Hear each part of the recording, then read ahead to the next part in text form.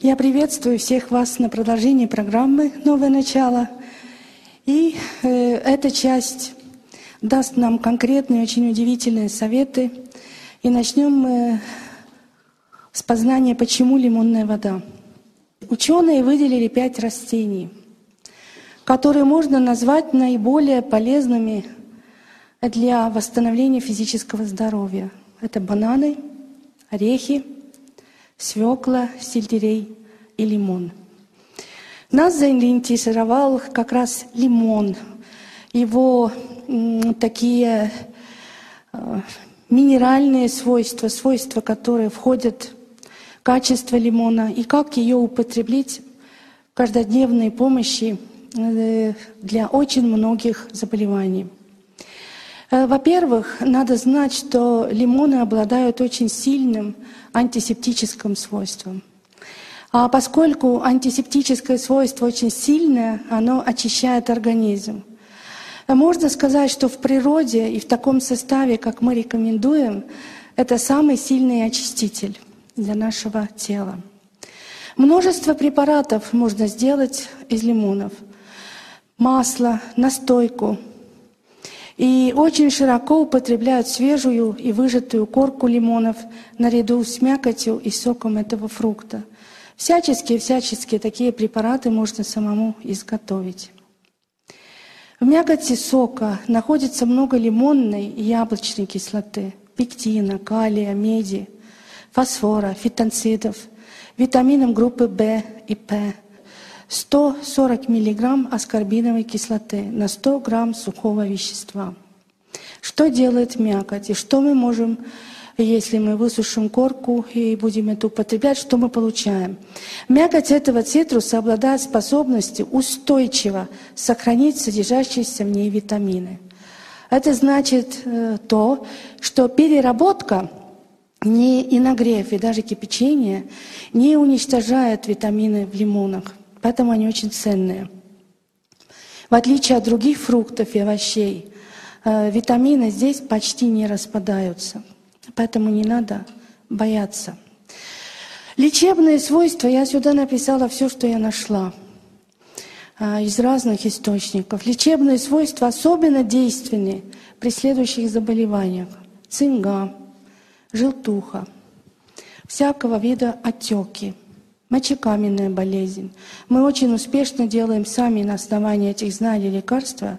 И вот мочекаменная болезнь, отеки, все это помогает. Геморрой, туберкулез, гастрит, ревматизм, радикулит. Постоянное употребление лимона, что оно дает нам? Оно сокращает количество необходимых для полноценного отдыха сна.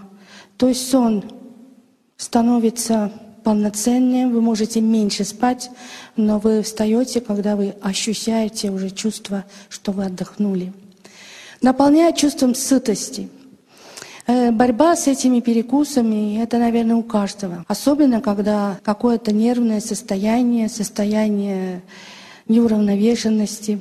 Помогает отвыкнуть от злостной привычки перекусывать между основными приемами пищи. Когда вы ощущаете голод, как мы вчера про воду говорили, после того, когда уже прошло 2 часа или немножко больше после приема пищи, можно употреблять лимонную воду. Будет чувство насыщенности, и вам не захочется кушать во время до следующего приема пищи. Рекомендуется особенно беременным женщинам для поддержания здоровья. Рекомендуется постоянное употребление лимона, рекомендуется детям, мужчинам.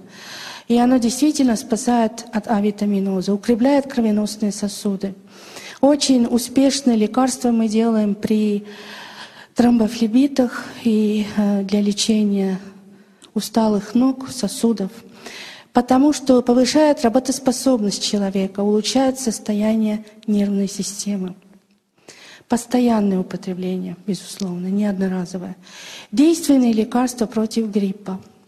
Мы это не раз ощущали в нашем санатории, ощущали при помощи, которые получали простуду, грипп. Хорошо употреблять во время болезни просто лимонную воду, немножко теплее или комнатной температуры, или прибавлять это все хороший фруктовый чай. Это поддерживает содержание кальция в организме на нужном уровне. Люди не знают этого, что лимон и в нее входящие витамины, особенно С-витамин и А-витамин, помогают также при остеопорозе. Но надо постоянно его употреблять, потому что уровень кальция балансируется. А кальций не только помощник для костей, это не только для хорошего аппарата двигательного, но он помощник также в проблемах с лихорадкой и вообще при высокой температуре.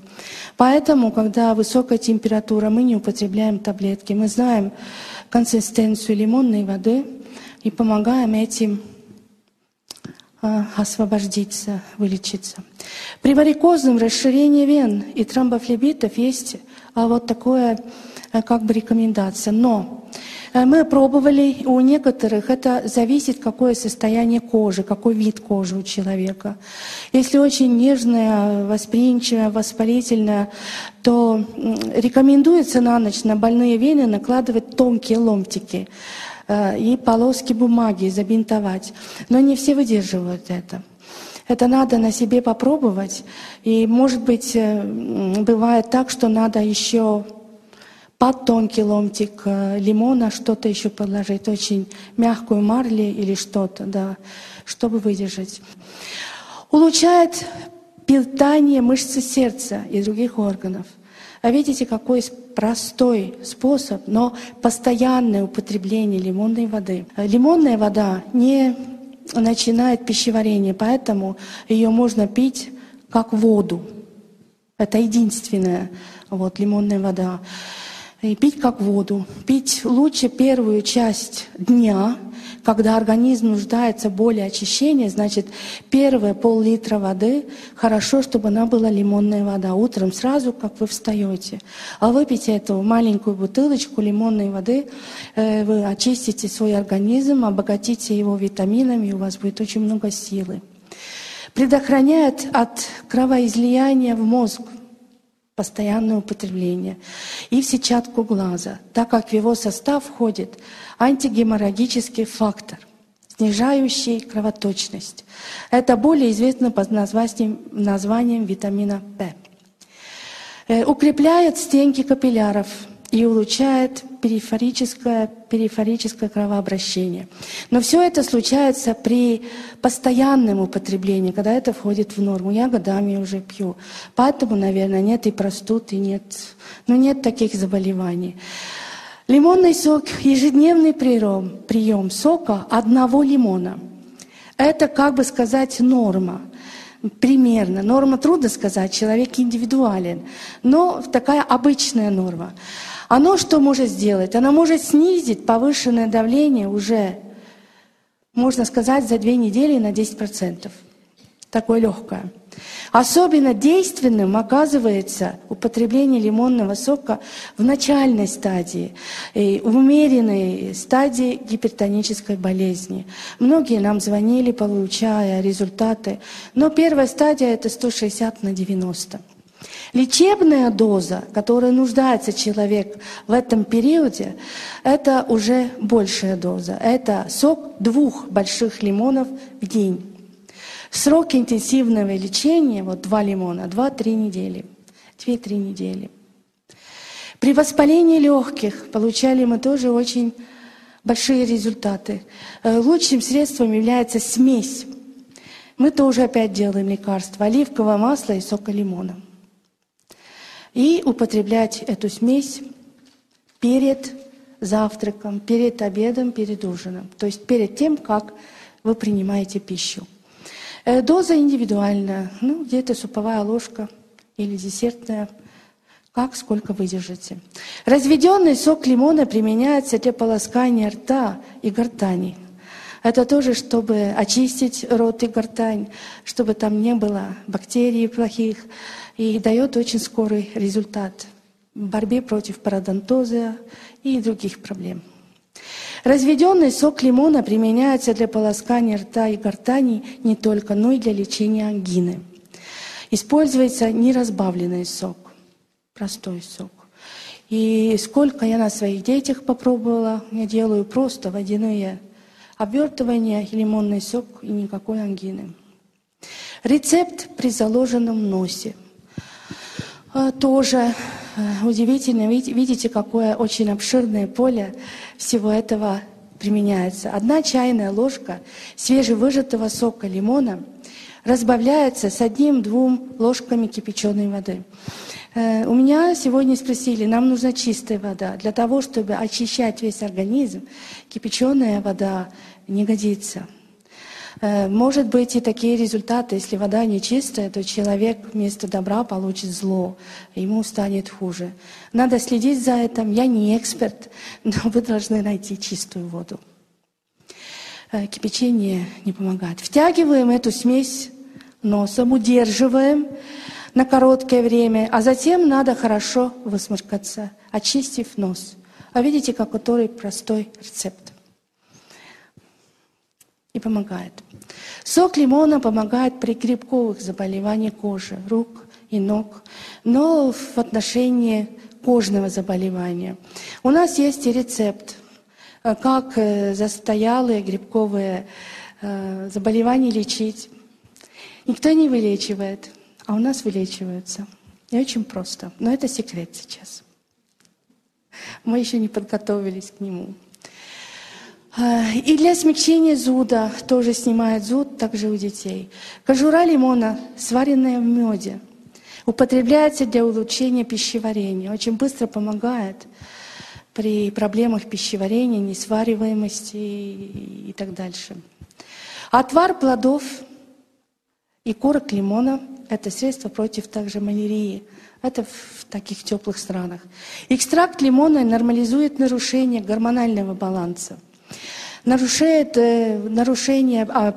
при гормональном дисбалансе, как раз когда щитовидка болит, когда недостаток женских гормонов и так дальше.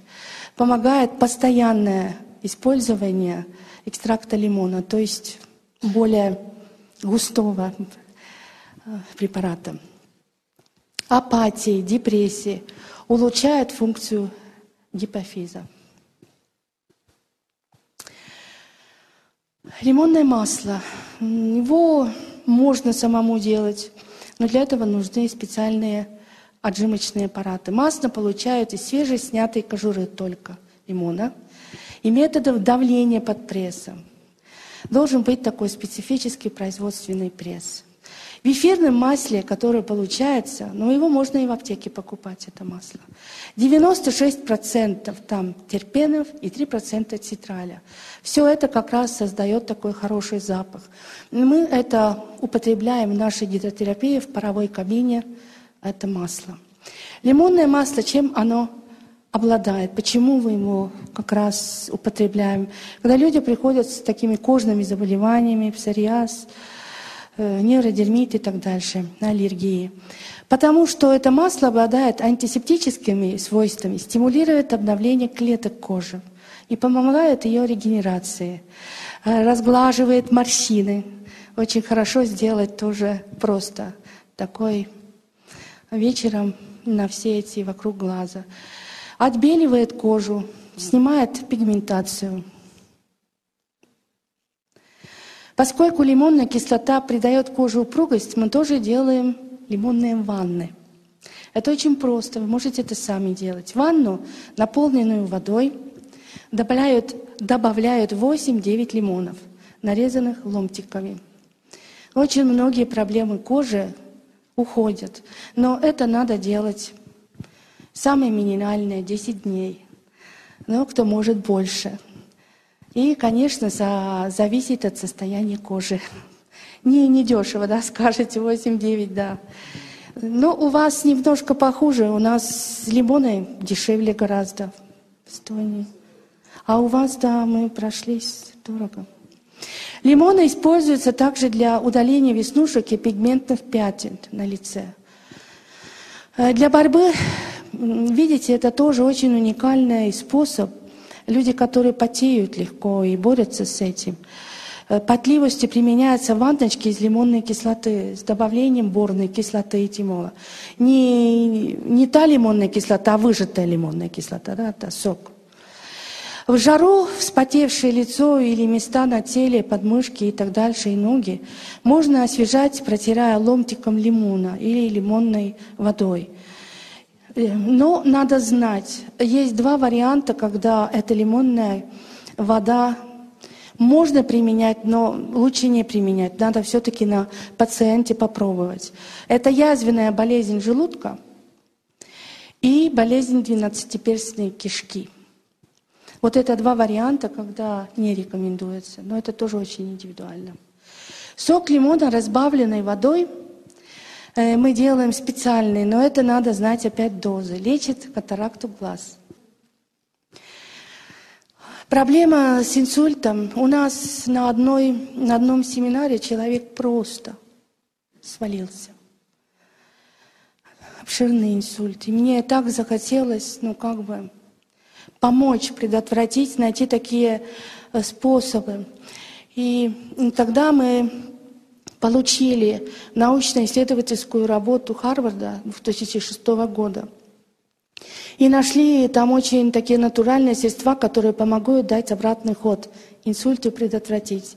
Это очень простые и легкие советы, но хочется вам их передать. Вот в эту работу вошло изучение 90 тысяч женщин, медсестер. И изучались они в течение 8 лет. Их сосуды, их положение головного мозга, кровообращение. И ученые искали методы, как предотвратить, как этот риск инсульта, который сейчас, можно сказать, постоянно повышается, особенно в Америке просто. Там уже можно сказать, что каждый 5-й получает инсульт. Что можно снизить риск инсульта на 2/3. Это очень много. И с такими простыми методами, которые хочется вам сейчас представить. Зависимости от употребления продуктов, богатых как раз бета-каротином. Очень ценным продуктом была признана морковь. Конечно, ученые Гарвардского колледжа и университета в эту работу написали такую рекомендацию, что употреблять надо 5 раз в неделю, по 2 моркови в день. Значит, 5 раз в неделю, то есть постоянно. Всегда надо думать, в том числе и с этими рекомендациями, что и как индивидуально себе применить. Также 5 раз в неделю можно заменить по 200 грамм. Это значит 200 грамм таких элементов, как овощи. Сладкого картофеля, батата. Я не знаю, есть он у вас, тут у вас он нет. В виде пюре. Но также 5 раз в неделю по 170 грамм свежих листьев шпината. Это у вас есть? Есть. Шпинат есть. Но шпинат вообще очень удивительное.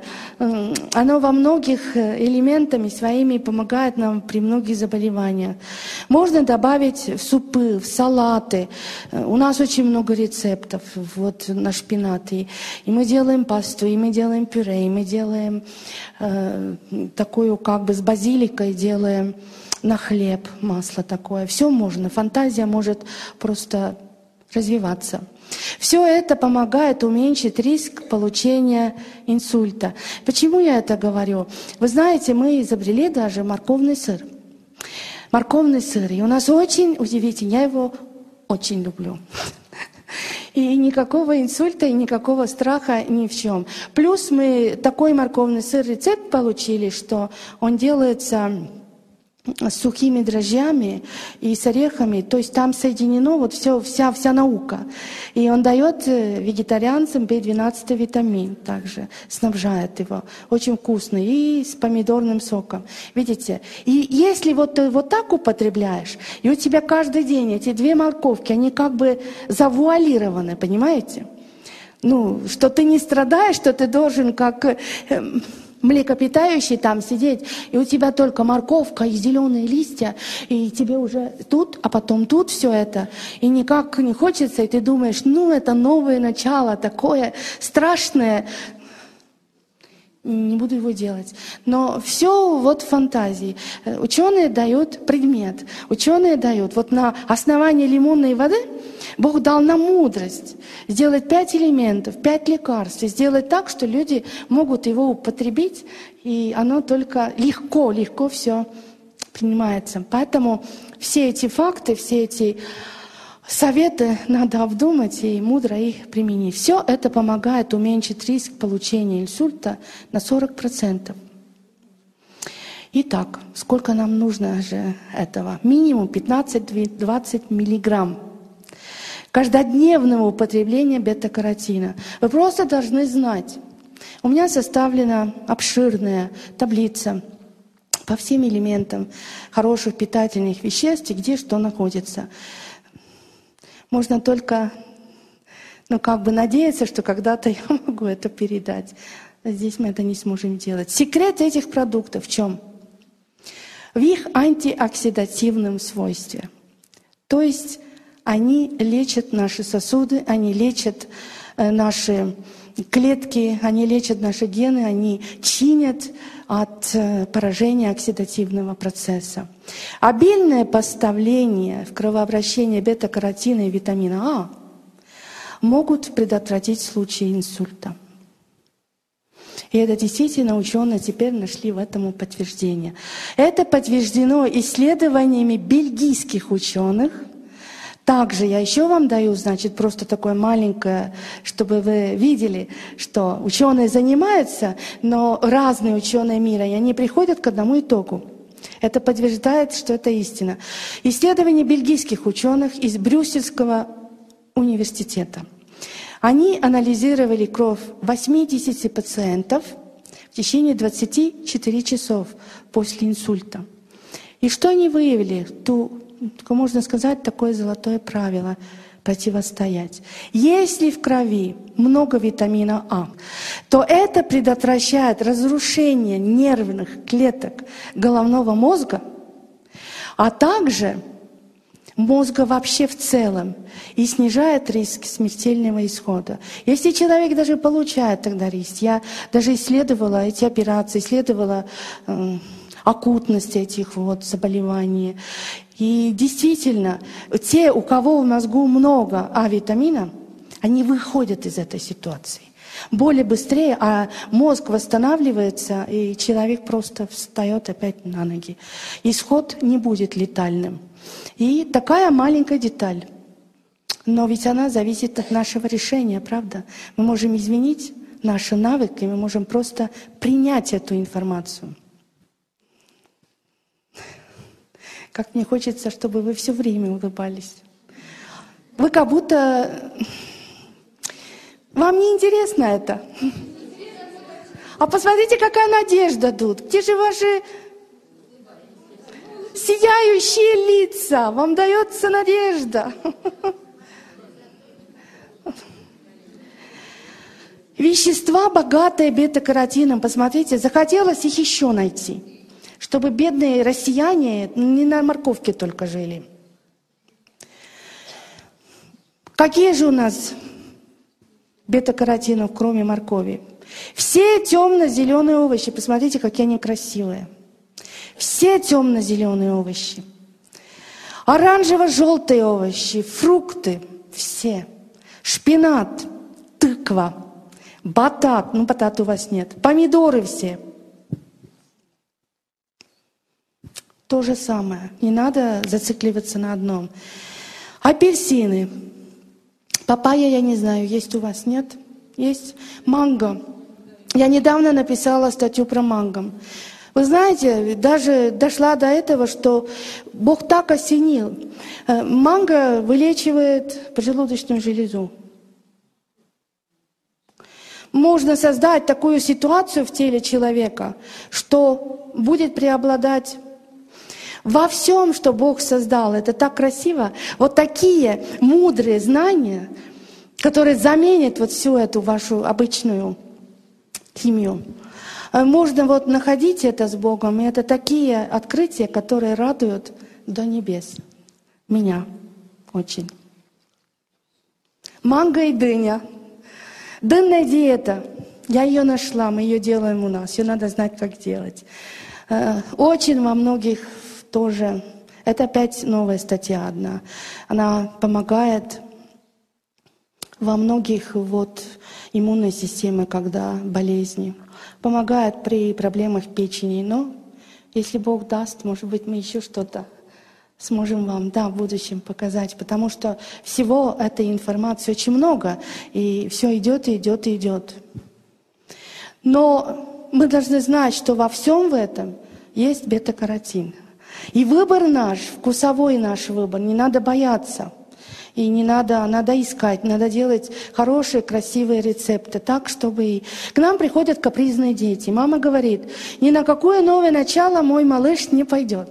Он требует вот это. Но когда подумать, когда научиться вкусно все это делать и с воображением, все маленькие капризули, которые приходят к нам, успокаиваются. И находят все то, что все-таки и для их вкуса. Калий — следующий элемент, противостоящий инсульту. Не только провитамин А, но и калий. Где ж мы его и сколько? Употребляя экстра количество пищи, богатой калием, каждый день, вы можете уменьшить риск инсульта на 40%. Это очень большой процент. Этот совет родился в результате обследования. 859 мужчин обследовалось. И женщин старше 50 лет, то есть у кого была приверженность и вероятность, предрасположенность к инсульту. Это было в Южной Калифорнии. Там очень большой исследовательский институт, университет. И удивительно, что вот этот элемент калия был выдвинут как бы на первый фронт, рядом с А-витамином. Банан — самый большой источник. Необходимая каждодневная доза, количество 400 мг калия из пищи.